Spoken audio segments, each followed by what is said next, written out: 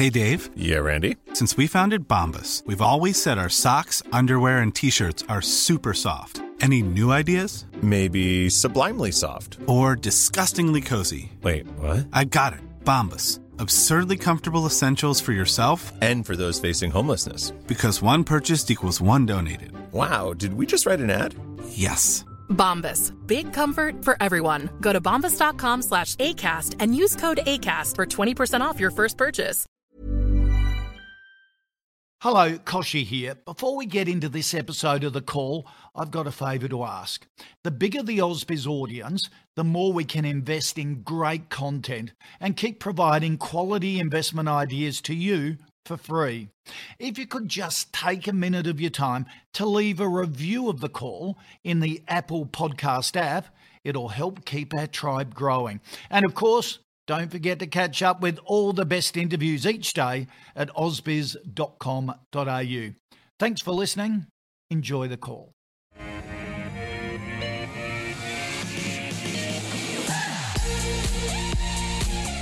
Hello, welcome back to Ausbiz. Time for The Call for the next 60 minutes or so. We look at the stocks that you want recommendations on. 10 stocks we put to our expert panel for their view on them. We do it all in 60 minutes. So it's a action-packed hour between now and 1 p.m. And great to welcome to the panel Mark Morland from Team Invest. Mark, how are you, sir? Excellent, thank you, Koshi. How would you describe earnings season so far? More positive than everyone was expecting. Great. So there's a lot of, I think 70-odd% of them have already beaten, of what's reported so far, have beaten the analysts' expectations. Although, interestingly, so in other words, there's been a lot more positive results out of Corona than anyone would have imagined. Right. Yeah. The challenge, of course, is going forward, and a lot of the companies are now not giving any guidance going forward. Still not? No, because they've had such a big lift in earnings now. What do you say? Yeah. And how do you know what's going to happen? We can maintain it. Scott Phillips from Motley Fool is with us. Scott, good to have you aboard. Your description of earnings season? Yeah, I can't disagree with Mark. It's been a really, really good earnings season, quite frankly, better than most people had expected. Some spectacular numbers from retail, of course. The banks, about what you'd expect. The dividends have come roaring back, so plenty of self-funded retirees are pretty happy. Hard to really see a lot of a couple of individual bits of bad news that have kind of come through, but broadly speaking, again, I've said so many times, but 8 months ago, if you told us this would be today, you'd take a reality check. But really, really good set of numbers. The economy is bouncing back. Companies are bouncing back.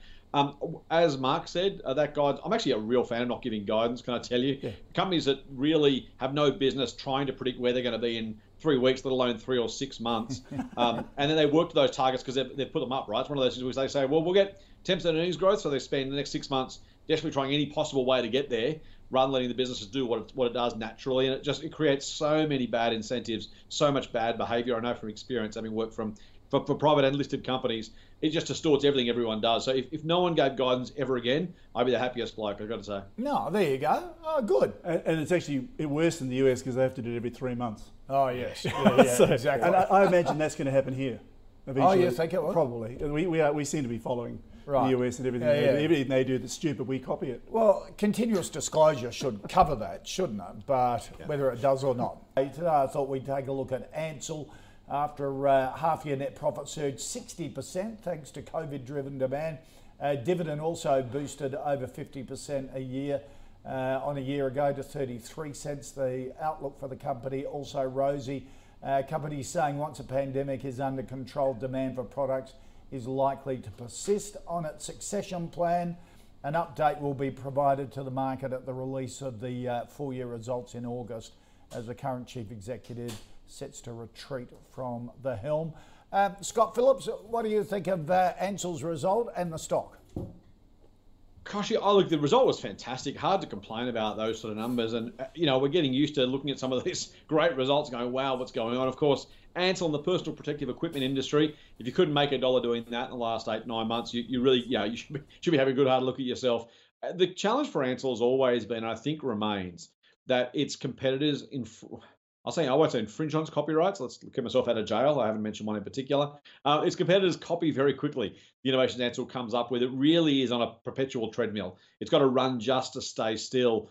because competitors chase it down so quickly, so quick as innovation, particularly out of Asia and China specifically. Really, really hard to stay on top. Great set of results. Look, frankly, I've been wrong thus far, and that graph shows exactly why. But I've been staying well away from Ansell. You are, as I said, you're running to stand still, and the second you slip up, everything goes to custard very, very quickly. So great result, well done. Frankly, looking forward, you should expect lower profits, I assume, in the future, unless this new PPE craze continues, and it may well, particularly if COVID hangs around or just simply standards change. So, there's reason to believe maybe it has some sort of, ability to stay at these levels. But as I said, just really, really tough to stay in front, I think, in this sort of industry. I think you're a brave person to hold this one for the long term, just because, as I said, if anything goes well, you do okay. If anything goes badly at all, you probably do terribly. I don't think the bet is in your favour. From Team Invest's perspective is that Ansell has had a very, very mediocre earnings growth over the last 6 years. It's averaged 3% a year, which is really only inflation and a bit. So it's been a very mediocre performer. Right. So this really good profit result, which has been stimulated by obviously from COVID, which they're saying that, is a bit of a one-off, I think. Right. There's no way I would buy it now because of that. That's for sure. Right. Okay. I think it's probably nearly impossible for them to maintain their earnings at that kind of rate. Going forward, there's going to be some come off as we come out of this, logically. Pays a good dividend, doesn't it? Yep, they're paying out... a defensive stock? Payout ratio is 41% they're paying out. So, but that 2.1% a year is our default, not margin of safety. Margin of safety is negative return. Okay. So we wouldn't touch it. Now, where it is at the moment, it's in the top quartile of its PE range as well. So it's currently on a PE of... 22, which for them is quite high. It would need to be under 16 to be in what we'd call the green. So it's a solid company, but just a very mediocre performer. I wouldn't touch it. Okay. All right. Let's get into the 10 stocks that you want us to take a look at. And Mark, Sean wants a view on Altium. Now, this is basically a software business, isn't it? They're trying to convert into a software as a service organisation. Yes and no. This is a company we know very well, and we know the management well. A lot of Team Invest members are invested in it. What they do is they provide like a CAD system for designing circuit boards. Right. And they're arguably global market leader as a specialist, quite a small niche. Yep. But they supply Boeing and all sorts. Right. They also export quite a lot to China, but they have major copyright problems in China. Right. Yeah, so as far as piracy and so on. They've been around for a long time, like 30 plus years. Yep. So back in their early days, they would have been a real trailblazer. It's quite a mature business. And then they have a new product now called their 365 product, which is a cloud-based system. The data files are so heavy, there's no intention of having the main design system on the cloud. So it's still on premise, but what they're doing is they're doing collaboration systems to be able to bring other people in. And what they're trying to do is vertically integrate the business. So instead of just giving you the software to design the circuit board, what you do is you can then, from that, come up with a bill of materials. So in other words, how many diodes, how many this, how many that. And if you go all the way, that's then linked to suppliers. Right. You can then quote and ultimately potentially put orders in. So that's what they're trying to do. Now, we spoke to management about 3 years ago when they were telling us about this, and they were very enthusiastic and very excited. And then we saw them recently, and they were less excited and made comments about it's been much more difficult than they thought, sort of thing. So look, I'm not surprised. It was because latest profit result down. That's right. Cut dividend as well. Yep. And the problem with that is it means that the PE at the moment, because the price has still stayed up, is on 130 times earnings. Wow. And the growth rate is actually not that spectacular. It's not like it's on a massive growth rate. That's actually averaged -7 now over the last 6 years with the latest profit downgrade, which is not good. Sales have been growing at about 21% a year, which is good. Yep. Look, is it a buy? No way at that kind of PE. Right. If you already own it, it depends on, assuming they pull this off and they are well positioned internationally. It's an international business. The other thing that's happened, of course, is the Australian dollar's been going down, and that's affecting any company that has a largely US predominant earnings streams. Right. So that's hurt CSL. It's probably why CSL's come off as well. Whereas over the last decade, it's actually been a positive because they've actually been getting a free carry basically as the Australian dollar goes down, their profits increase here. Okay. So good business, but too expensive. Too expensive at the moment. Scott, what do you think of Altium? Yeah, Kosh, I tend to echo Mark's thoughts. I'm a little bit more positive than Mark on the final view, though, and I think it really depends on how long you expect them to be able to continue to grow those sales, and as Mark rightly says, turn those sales into profits. And that's the big question. I think, how long are you prepared to wait, and frankly, when do you call the expectations over? I'm prepared to give Altium a bit more time because of that strong revenue growth. It seems to me, and for what they've said, at least up to the most recent announcement, they've been doing a pretty good job of growing the category and taking share. And if you can do that consistently, I mean, I guess there's no shortage of circumstances where people have grown sales but profitlessly. So maybe that's the story for Altium. But I tend to believe they've got a brighter future than the past results have suggested, particularly if they can continue to dominate this particular space and then grow it as well. I think I wouldn't be a seller. I probably wouldn't necessarily rush out to buy it at the current price. To Mark's point, if you own it, I'd probably be happy to hang on, let it do its thing and see if that can continue. But I'm prepared, given its past success, to give it a bit more rope and let it go for a little bit longer. This most recent announcement, as Mark mentioned, though, was not a good sign. It's a yellow flag. The famed second half club we talk about every year, the companies say, look, first half wasn't great, but just wait. I think in these COVID times, you're kind of entitled to actually give them some rope on that one. There's a couple of companies in this kind of basket where Nanosonics one that comes to mind, where frankly trying to make outbound sales decisions or calls in this sort of environment where companies are saying, well, if we're already growing, we'll keep growing. If we're not, we're kind of bunkering down. It's very hard to kind of open new sales channels for a lot of companies. So I'm going to give Altium a little bit of rope. Certainly give another 6 months unless something bad happens in the meantime. But it certainly is one worth keeping it just a little bit of an eye on just in case. Yeah. Scott, they do say that the year-on-year revenue, their subscription business, because all these software businesses, tech businesses want to turn into SaaS, don't they? Software as a service, recurring revenue, rather than just customers pay for it up front. They said that side, that transition saw that subscription basis rise 12%, and they want to achieve 80% recurring revenue by 2025. So are they in that sort of no man's land from switching from one model to another? I think they are. And that can be an opportunity, by the way. There's plenty of companies that have gone through that and come out the other side in a really, really nice shape. So being aware of that's particularly useful. As Mark said, though, 12% unfortunately is not enough for a PE of, somewhere in between 70 or 120, depending on what sort of numbers you want to use to make the numbers work. If you're going at 40%, you might start paying those sort of numbers. And if the market's big enough, Altium really needs to show that it can continue to grow at faster rates, turn those sales into profits at faster rates.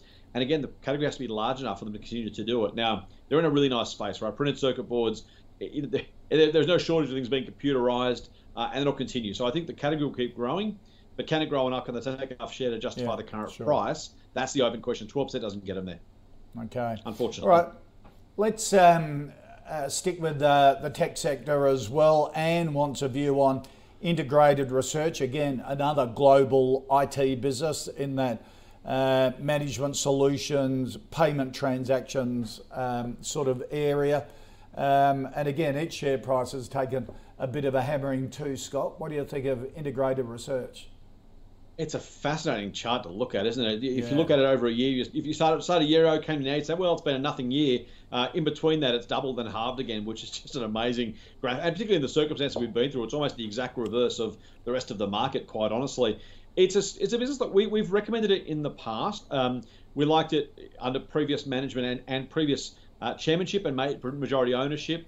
Unfortunately, the founder is selling down and effectively moving away from the company, and that was the reason we sold it. Now, it doubled after we sold it. We looked silly for a while. We look a little bit less silly now. But the question still remains what the long-term growth story is. It's a little bit like the Altium story.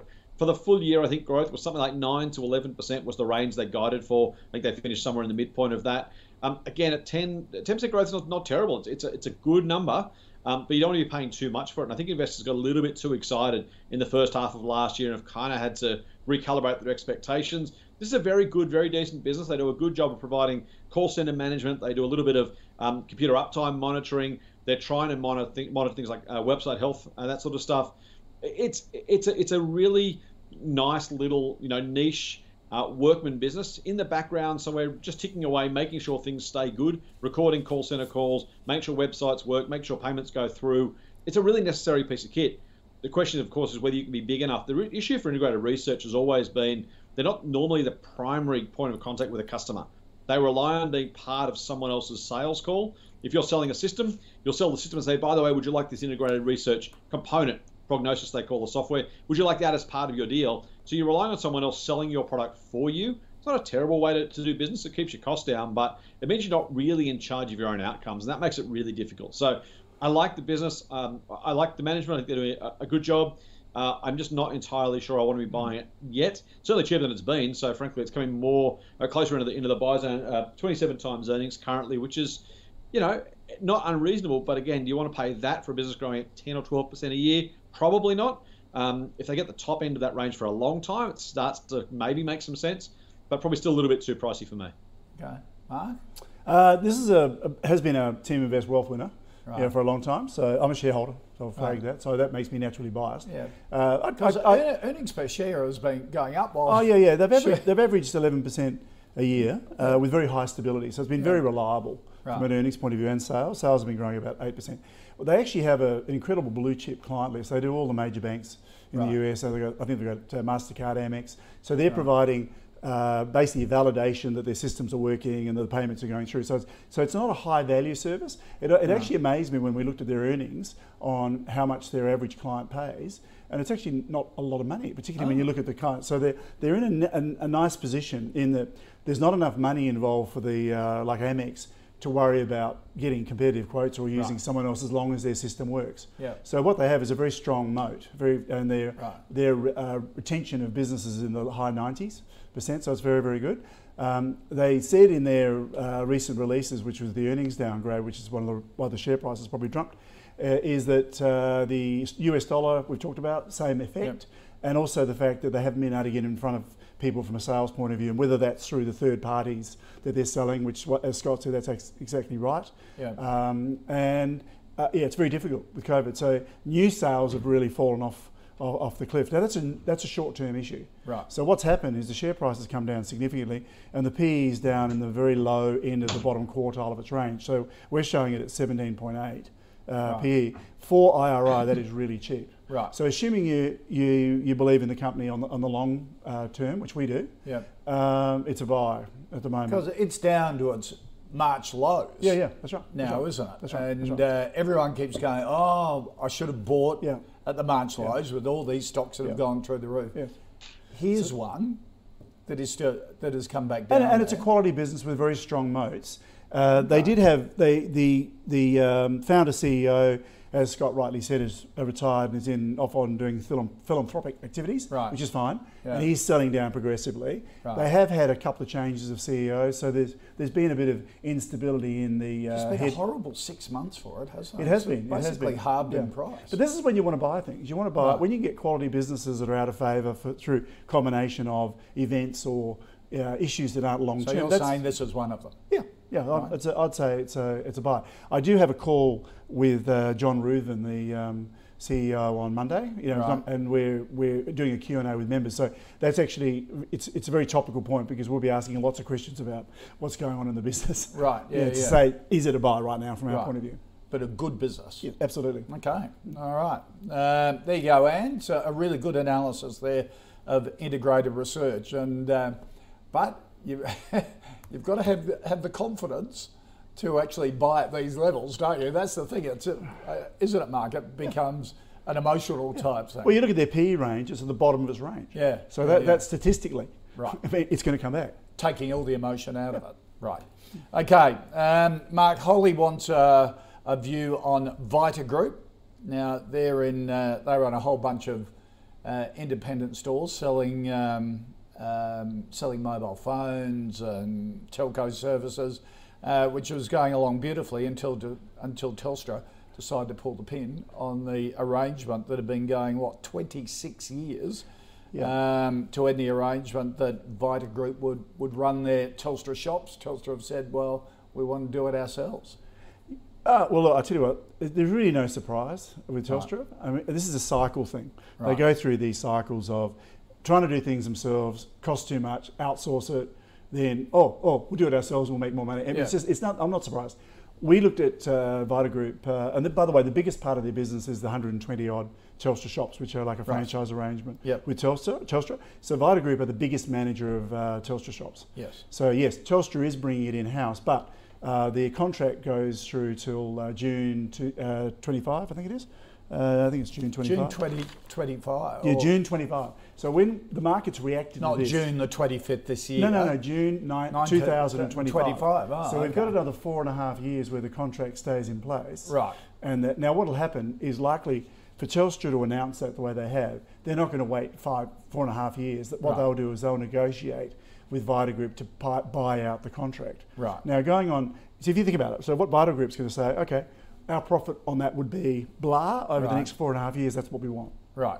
They don't under any. They don't have to give it up. They've got a contract till 25 for another 4 years. Yes, 4.5 years. Right. So there isn't any short-term impact on their earnings. And what may happen is Telstra may pay them a big payout, which will give them a massive boost on earnings, and they're on a very, very low PE at the moment anyway. Yeah. Now Telstra shafted them before. A couple of years ago, they came back because Vita Group was making really good money and doing really well. So Telstra came back and renegotiated how much they paid them down significantly and sort of halved their profit, and it took a big hit. Team Invest, when we looked at this company, we considered the biggest risk was Telstra. Yeah. Because it was such a significant part of the business. After that happened, the share price collapsed. A lot of our members bought it, which was a good move. It's done very well since then. They went into non-invasive aesthetics, like Botox things and so on. So clinics, mainly for women, but there's probably plenty of men who go as well. And they've bought several groups now, and they're building that up. Now they've pushed that. So Maxine Horn. Diversify. No, absolutely, and they had to. Right. And so what Maxine Horn's done, she's the founder CEO.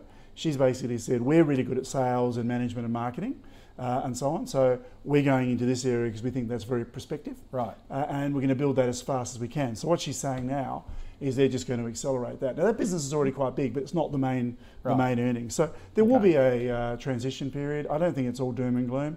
The share price has come off a fair bit, but it's come back a little bit, I think, hasn't it? I think it went down to 70 or something. 86. 86 now. 86 at now. the moment. Holly bought in November $1.05. Yeah. Should Holly stick with it or sell? Or it's not a black and white question. Right. I've got a meeting with our members in Sydney on Friday, and this is going to come up because quite a lot of our members own it.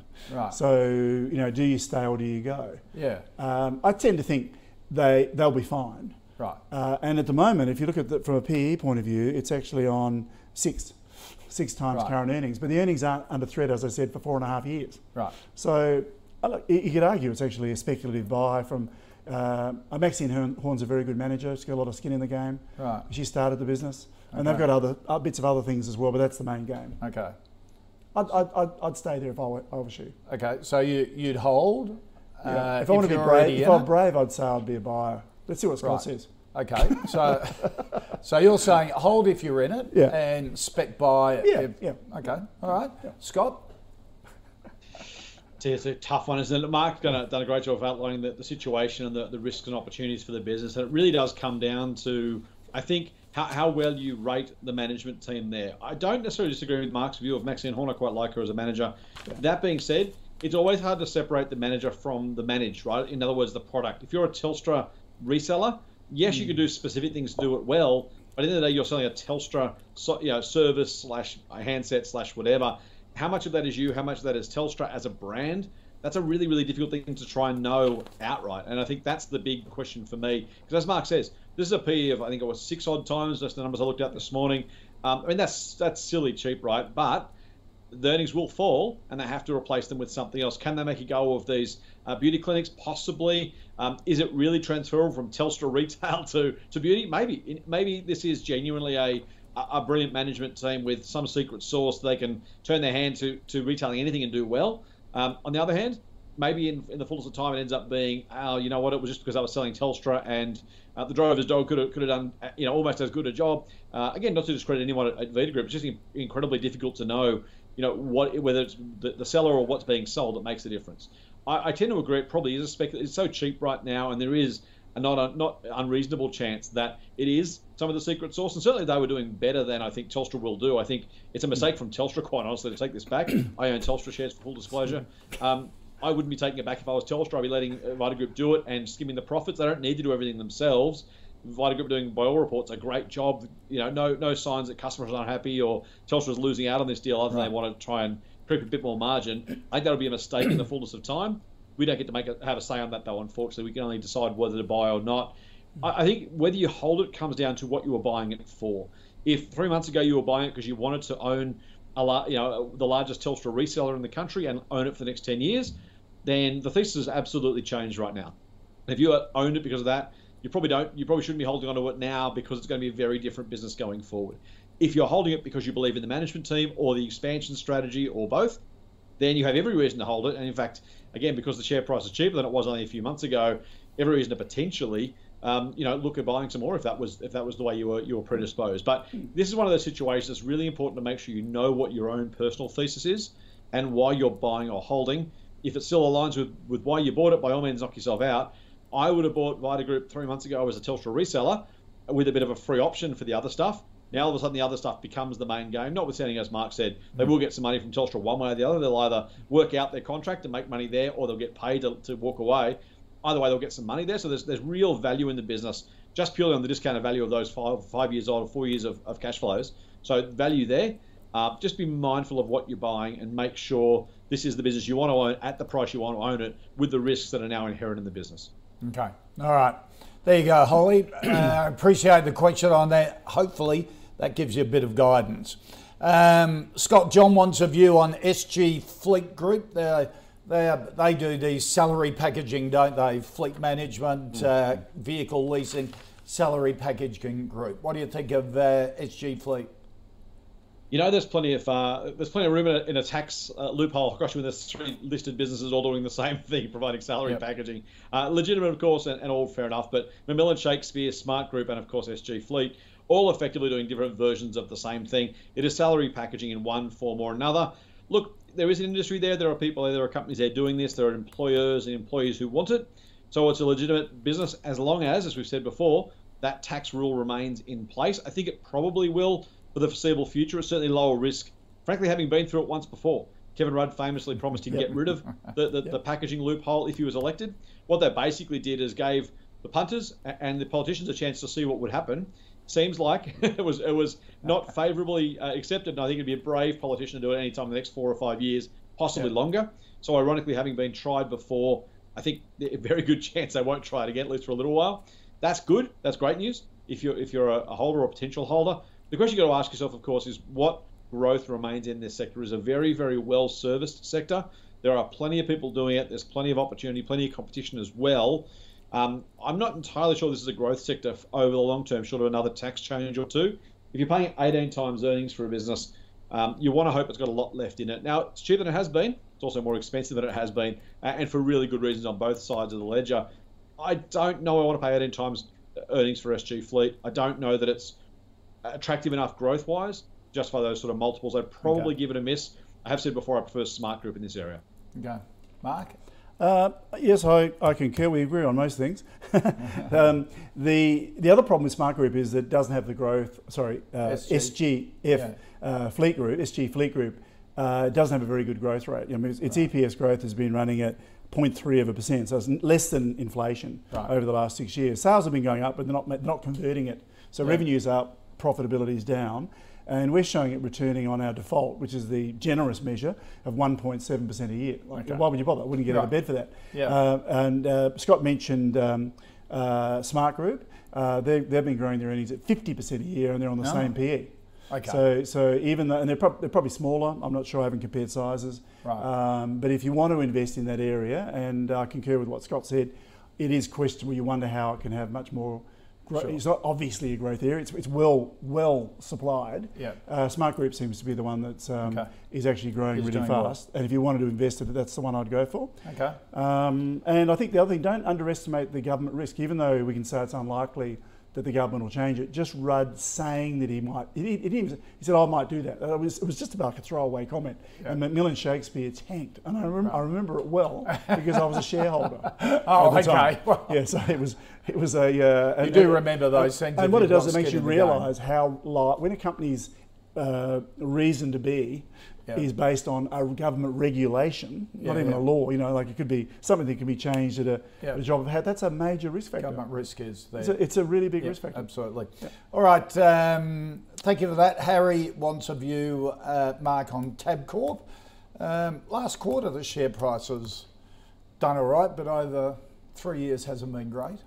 The big wagering business, the betting business. Yeah, this is lotteries and Yes. Keno and all sorts of stuff. I mean, they're the biggest player, I think, in that space.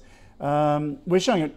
The growth rate, if you look at the last 6 years, minus 16% a year. Wow. It's pretty bad. I mean, it goes back. If you go back to, if I look at the graph, it's been lumpy is the word, but it's gone from 47 cents back in 2012 to currently about what are we looking at? 15 cents. Right. You know, so it's performed miserably over the period, and they actually have significant moats with their contracts, and they're sort of locked into these positions where, you know, arguably they don't have specific competitive, not a lot of specific competition. Maybe that's not right, but I would have thought they would have had strong moats, but their performance has been miserable, and we're showing a returning 15% negative per year if you buy it today at the current price. So what's happened to the share price lately is irrelevant from my point of view. If anything, if it's gone up, it's more of a reason to say, oh, you should sell. Sure. Okay. All right, look at that over 5 years. It hasn't done much. Well, it's been flat, really. Yeah, and that's right, flat. because the performance has been totally flat. Yeah. Scott, Tabcorp? It's an amazing thing, Koshy. This is kind of an insight into the investment banking world, right? Tabcorp was built by being put together. A lot of the state TABs put together, of course, and it merged with Tattersalls, the lotteries business. And now, of course, investors are pushing for a demerger of that very lotteries business and the potential sale of that to a private equity firm. And this is kind of, this is the roundabout we go on. We aggregate and disaggregate, aggregate and disaggregate. It makes a lot of investment bankers rich. I don't know, it does a lot for individual shareholders, just quietly. The performance, as Mark's already highlighted, has been atrocious. It just simply hasn't kept up with the boom in online gambling elsewhere. And the lotteries business, though valuable, isn't growing particularly quickly. So you've got a situation where you kind of got two lumbering businesses stuck together because there were supposed to be synergies that really haven't turned up. And I think the board's probably right to look at trying to, as I say, maximise value, use that horrible term. The shares jumped 10% on the news, and there is some report that there will actually be a demerger announced as early as this week with the company's annual results. So we'll see whether it happens or not, of course, and whether that takeover or the potential takeover does come through. It's pushed the share price up, and Mark's already said it's gone nowhere, but it's certainly a lot higher than it was. 29 times earnings is a really rich price to pay for a business going nowhere. There is obviously that demerger breakup premium there. So, look, it's really frequent, quite frankly. If you break up a lumbering conglomerate, it tends to be the case. The individual parts do better than the whole. I mean, I guess you could hang around and see if you could get some value out of that. But if you'd already owned them, I'd be happily taking the money off the table. If you didn't own them, I wouldn't be buying them at the current price. Okay. All right. Let's recap the first five stocks and our stock of the day. Ansell, a no from both Mark and Scott. Altium, a no from Mark. Scott basically saying good business, mature business. I say hold. Hold. Okay, Scott's saying hold as well. If you're an existing shareholder in it, because it's a good business. Integrated Research, a no from Scott. Mark sees it a really good business going forward. It's down on its luck at the moment, and he sees it as a speculative buy. Good business down to its March not lows, speculative, an opportunity, long-term buy. A long-term buy. Yeah. Okay. Vita Group, Mark says speculative buy. Okay. For Holly and Scott quite rightly saying, look, you got to decide what you're in the business for. If it's because you love management, then probably hold and stick with them. If you are getting into it because of Telstra shops that they own, and Telstra wants to get out of them in 2025, well then you need to probably reassess why you're going to be in it.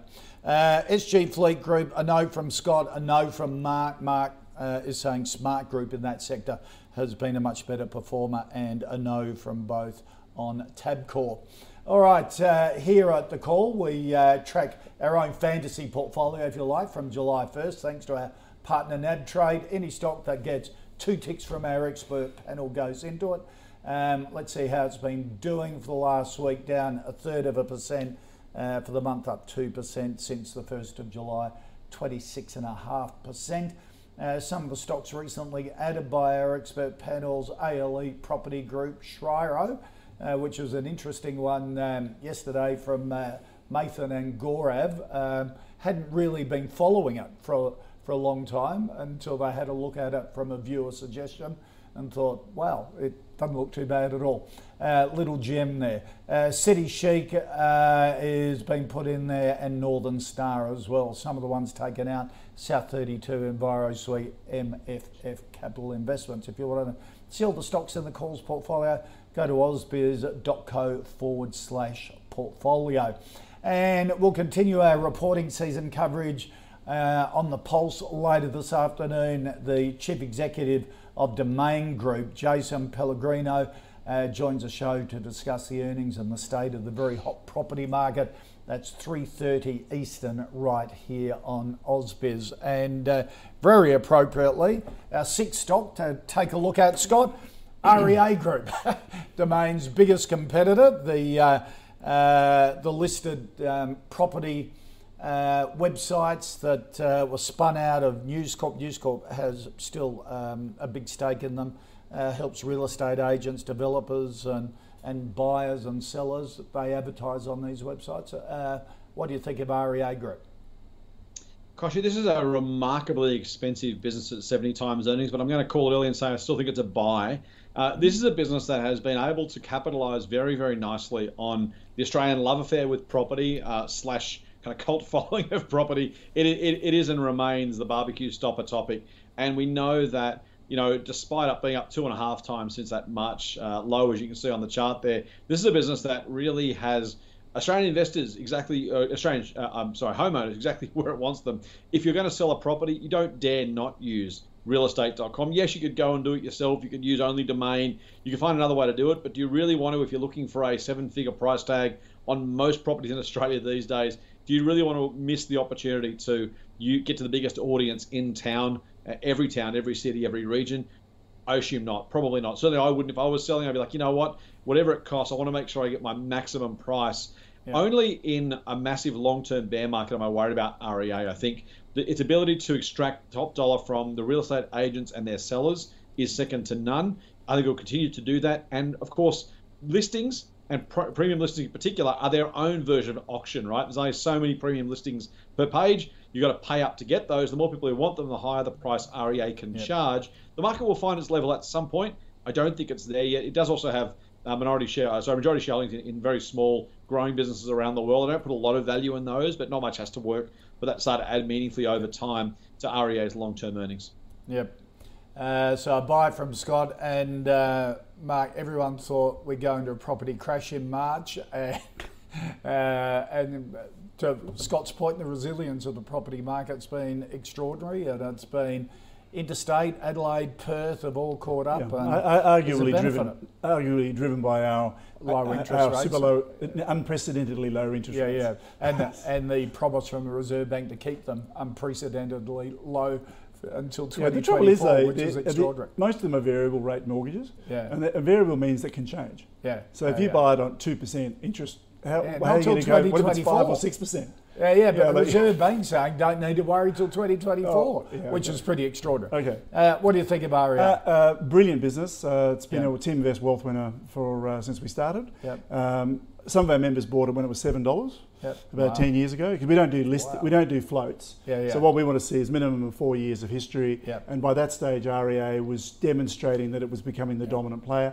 Not only were they the dominant player as far as market share at that stage, they were also running a good business and making profits. And management was demonstrating they knew how to do a return to shareholders. The only negative that we ever had on REA, and we've looked at it lots of times over the years, has been the News Corp connection, because News Corp owned 61%.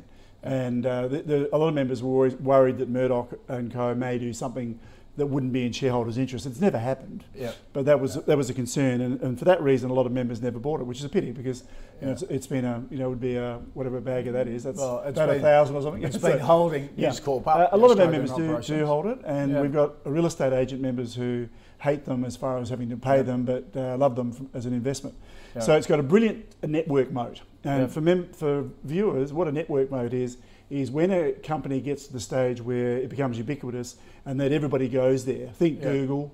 Like how would you displace Google? For maps and search. It's nearly impossible. It doesn't matter how much money. Microsoft says. Well, they're trying to. They're trying to, but it's like a minnow. It's nothing. Right. It's like a flea by comparison. Realestate.com absolutely dominate the real estate market. Now, interestingly, Domain backed by Fairfax, has spent a fortune on marketing over the years and they've hardly dented it. Right. So it just shows you. Once somebody gets that network happening, where, as Scott said, if you want to sell your house, are you going to put it out to less people? You're going to put it to the main people. At this price, 154 No, because 70 times earning it then plays back into what your returns are going to be. Yep. EPS growth has been running at 8.4% a year, very high stability. And even if you give them the benefit of the doubt and say, well, because of what's happening in the market at the moment and the activity, they might come out with even a better year next year. So from a Scott's point of view, the share price could easily go higher over the next 12 months. But for us, looking at a 5-year horizon for an investment, it'd have to come down a long way. So we'd want it down about $40 to buy it. And then I'd say it's a buy. Okay. Nick wants a view on REA's biggest shareholder in terms of News Corporation. Share price has been doing okay of late, particularly after the latest earnings result came out the last week or two. The results aren't bad. In fact, if you look at their revenue over the last 10 years, I actually had a look at it thinking, you would think it would have been hit hard with the incursion of the internet and taking away advertising dollars on a lot of their business. It has gone down, but not dramatically. So, of course, the problem is when you have a business and your revenues go in decline, it's very difficult to make decent profits because you've got to actually cut costs faster than your revenues going down. That's always challenging. Media has tended to be pretty good at it, as in they've been pretty harsh. They put the knife through things pretty fast, don't they? So you would have experienced testament to that. So it's got 7.5% EPS growth with not very good stability. It's all over. It's quite a lot of variation in it, which makes it very hard to predict earnings going forward. And I think, I may be wrong, but my recollection is that realestate.com is their biggest earner in the whole group. And then you look at the group, what it's got in the group, that's saying something. Because all these mastheads in the US, so it's quite amazing. So for me, we're showing, it's actually showing about 16% on default if they can maintain this growth rate, because the PE ratio is not that high. But about 1.4 on safety, so I'll pass. It fails on return on equity. It's under 10, so is return on capital, and their stability is not good enough for us. But it's not bad. Scott, what do you think of News Corp? 5-year high, the share price? I think it really does come to that REA shareholding. Ironically, this is almost REA part 2, because you really got to have a view on that first. If you can't form a view or you have a negative view on REA, very, very hard to buy News Corp. Just because of how important it now is, as Mark's already highlighted, to the rest of the business. And then you've got to have a view on the rest of the business. Is it a net aggregate value creator or value destroyer? Again, as Mark said, it depends on what you believe happens to particularly print, but also to some degree online ad revenues and I guess viewership over the next 5 and 10 years. I am not massively averse to News Corp. I have to say, given the choice between the two, I'd happily take the pure play REA and run with it. So if you're looking at News Corp, by the time you finish the research, you look at it and go, well, hang on, I've got a view on REA. I don't have a firm view on the others. If I like REA enough, I'll probably go straight to the ground jewel, quite frankly, rather than the others. It is a remarkable time to think through how big the non-REA parts were once upon a time, how important, how valuable, how impressive these businesses were before effectively they were decimated. And of course, remember that it no longer has the 21st Century Fox businesses, which were spun out and then acquired by Disney. So it's not the old News Corp, it is almost the old News Corp pre Sky, pre Fox Studios. So look, I'll say no for now, partly because I really find it hard to work out what the print business and the newspaper business more broadly, including online, looks like in 5 or 10 years' time. Given the choice, if you like it enough, you probably like it because of REA. If you like it because of REA, I simply go straight to REA itself rather than worrying about News Corp. Yep. Okay. All right. Getting big nods here from Mark as well.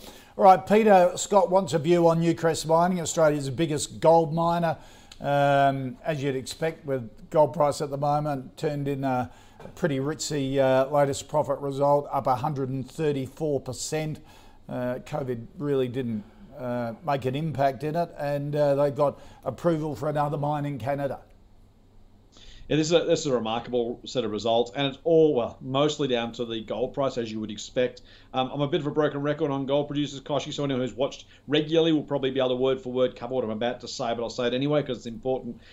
Really, it comes down to the commodity price, not the miner. The best you can ask for a miner is to run well, to explore well and successfully, to keep costs down, injuries down, and keep the money flow, or keep the gold flow more importantly. Other than that, when you can't control your price, all you can control is your cost, you do your best job possible of doing that. The problem, of course, is no matter how good a job you do on cost, it is the price that matters. And you have to have a view, you're forced to have a view on gold if you're going to buy a gold miner, because if the gold price halves or doubles, it doesn't matter how good the rest of your research is, that is the one thing that'll impact your investment case more than anything else. Yeah. Now, I've said before, I'll say again, over the long term, I don't think gold is sustainable at the current price levels. It may well go higher before it goes lower. It may go lower before it goes higher. And I'm not the world's foremost gold expert. Let me put that on record. I just don't believe that you want to be investing in commodity companies when the commodity itself is meaningfully above the cost of production. You simply don't know where it goes next. And if you can't know, at least you get some sort of, to use Mark's phrase, margin of safety from buying close to the cost of production. The more above cost of production you're buying, the more you're putting yourself at the mercy of prices. Now, they could very well go higher for all I know. On a supply and demand basis, they shouldn't over time, but they may well, and they may well for an extended period of time. So I wouldn't be saying to anybody, go and short the miners. If you have a strong conviction on the gold price and a reason for that conviction, then by all means hang on. But if I own the shares, I'd be selling them today. Okay. Mark? It's very interesting. Newcrest, I used to be a shareholder many years ago, and they bought Lahir in New Guinea, which was generally a disaster. So they spent big money at the time. I can't remember what the percentage was, but it was a really big acquisition, and it sort of burnt them for about a decade. You know, it went from one woe to the next. It goes back to that whole management, its ability to be able to buy or to develop or identify and develop the right assets and then run them properly. So Lahir was like a cancer in them. Now, I don't know where that's at. It's still there. I haven't followed it for years. It's actually quite cheap on our metrics. It's at the bottom of the bottom quartile PE at the bottom. So PE is about 14 at the moment, which is actually quite low. I don't disagree with anything Scott said. It is a commodity price driven that will obviously dictate your returns. But of the gold miners, Newcrest is one of the cheaper ones. So Northern Stars, I'm a shareholder in that as well, and Saracen, which are both very well-run businesses, but they're also on quite higher PEs. But they have from what I know, the management of both those companies is very good. I don't know what Newcrest management's like these days. It's a much more complicated business. You know, how many jurisdictions they're operating in and so on as well. So it doesn't look bad at all. So, and as Scott said, if you have a view that you would like to have some exposure to gold, then Newcrest at the moment we're showing returning about 30% a year if the gold price stays up and they maintain those margins. And that's the risk. So would you be in it? I wouldn't know because I like Northern Star. Okay, all right. But that's too expensive. Now, Glenn wants a view on Cyclo Farm. It's interesting. I'd never really heard of it actually, but it's sort of like a mid-tech, isn't it? A biotech business. Its biggest product is called Technigas, which is a breathing apparatus that goes into your body so you can measure embolisms and things like that. It's just done a big placement, raised $30 million to expand into the US market. Okay. Mark? Yes, this is one of those companies I've never heard of until yesterday. Wow. They have actually made some money for a few years. So I've got a 10-year history here, and of the 10 years, there's 3 years where they made a profit, and all the other years they made a loss. And the last 4 years have all been fairly large losses. Now, so you'd have to understand this business or know the story. It sounds very interesting. They do radiopharmaceuticals. You know, so it's obviously radioactive stuff, and I read it all, and it all sounds interesting. And there's it's no way to detect lung cancer. Well, they actually put some sort of, they have some way of putting stuff into you to actually identify. I have zero idea of what that means commercially. Right. So I couldn't comment on it. It's share price has been on a run though. Yeah. Well, we don't do that. So it's obviously thinly traded by looking at that chart as well. It's 260 million market cap though, so it's not small. So maybe Scott can fill us in. Scott. I'm unfortunately not a nuclear medicine expert, guys, but thanks for throwing me into that particular bus, Mark, the nuclear medicine bus. Look, here's the thing. I think, if you look at the numbers, if you don't know the business well enough, start with the numbers is my general view. If you look at that, they've only made a profit in 3 of the last 10 years. At the same time, over the last 5 years or so, they've increased their share count by about 25%. It's not a really pretty picture. They somehow have managed to pay a 1 cent dividend for the last 3 years, despite declaring a loss in each of those years, by the way. And I've got to say, as a business, I don't know why you would, if you run 3 years of losses, pay out a dividend other than to be able to say you have. which is worth something, I suppose. But the reality is they're also raising capital at the same time. So they're kind of shoveling cash in one door and a little bit of a dribble out the other to pay dividends. Look, it hasn't earned a profit in the last year. I said only 3 of the last years that earned a profit. I'm sure it's a great product. I'm sure it's actually helping a lot of people medically.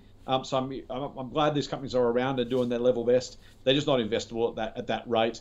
Maybe there's something coming down the pike. Maybe eventually, finally, it does something great. But if you look at the financials, there's no real reason to believe this time is finally arrived. Hope springs eternal, of course. And again, I'm glad it does, because there are people inventing some wonderful things and trying desperately to come up with new solutions for really difficult medical problems. But as an investor, that doesn't mean you should be investing your cash in it unless you are wanting to give it away. If you're looking for a charity, maybe these guys are one you want to look at. But it's just not investable for mine, given the state of the financials. Okay, all right. And our final stock, Scott, Jackie wants a view on the Centuria Office REIT.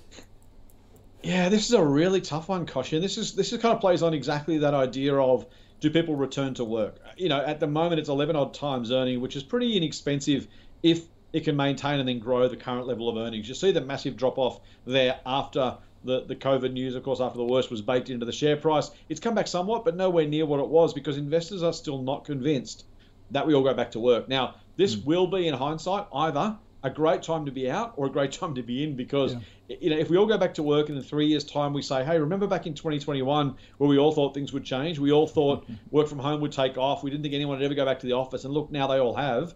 Then this will be a double between now and then. And that's a really obvious upside potential if that happens. If it doesn't happen, I really have no view, other than I know that some big tenants are downsizing their office space, are planning for less people in the office. We know plenty of kind of cool hip tech stocks are saying, well, you never have to come back to the office, guys. You can always work from home or always work remotely. It really comes down to how likely are these to have meaningful occupancy rates. If they stay real, they go back to really high levels, this is super cheap. If they don't, this could still be expensive. I'm not prepared to put my money down on that binary speculation, quite honestly. I don't think you can extrapolate this one, so I'd be giving it a miss. But I couldn't blame anyone for saying, you know what, I think work from home is overblown. I think people go back to the office, and when they do, investors will re-rate these stocks and you'll make some money. Fair enough. Mark? Yeah, well, the good thing about it is it's a pure play office REIT. Yeah. So it is literally capital city offices, towers and so on. So it's clear. It's not a mixture of a bit of this, a bit of that. It's one thing. For me, I think Scott explained that really, really well. I wouldn't be interested in it, because my personal view is that I think this is a significant change in work habits. And who knows? I didn't think retail was going to do really well during Corona either. So no one knows with these things, but there's plenty of evidence to say that the major employers, the ones who have big office buildings and towers and floors and so on, are all talking about significant reductions, and even if it's a hybrid model, which it probably will be, where certain percentage work at home and you maybe come in 2 days a week, or so you still get the team stuff happening. You don't need the same level of space. You just stagger them. So I think and the problem is you don't have to have a massive decrease in demand to bring the cap rates down. If you start having 10% surplus or 20%, the rates will plummet. And when they plummet, the capital values plummet, which means their assets plummet. And then you will be really glad you sold it now. But Scott's right. Okay. If that's not right, and they do, everyone does go back, it's cheap. Okay. All right. Let's recap our final 5 stocks. REA, a buy from Scott, a no from Mark. News Corp, a no from both. Newcrest Mining, no. Cyclope Farm, no. And basically the Centuria Office REIT is dependent on return to work. And if you can see a trend going that everyone's coming back to work, it's probably cheap. If it stays the way it is, then you wouldn't be in it. Fair enough? Yeah. All right. Scott Phillips from Motley Fool. Great to see you, mate. Thank you, gentlemen. Appreciate it. Had a good Mark time. Morland from Team Invest. Always great to have you on the show. Thank you. All right. That's it for our show today. If you've got any stocks that you'd like our expert panel to look at, put them in an email to us. The call at ausbiz.com.au, or tweet us using the @AusbizTB handle.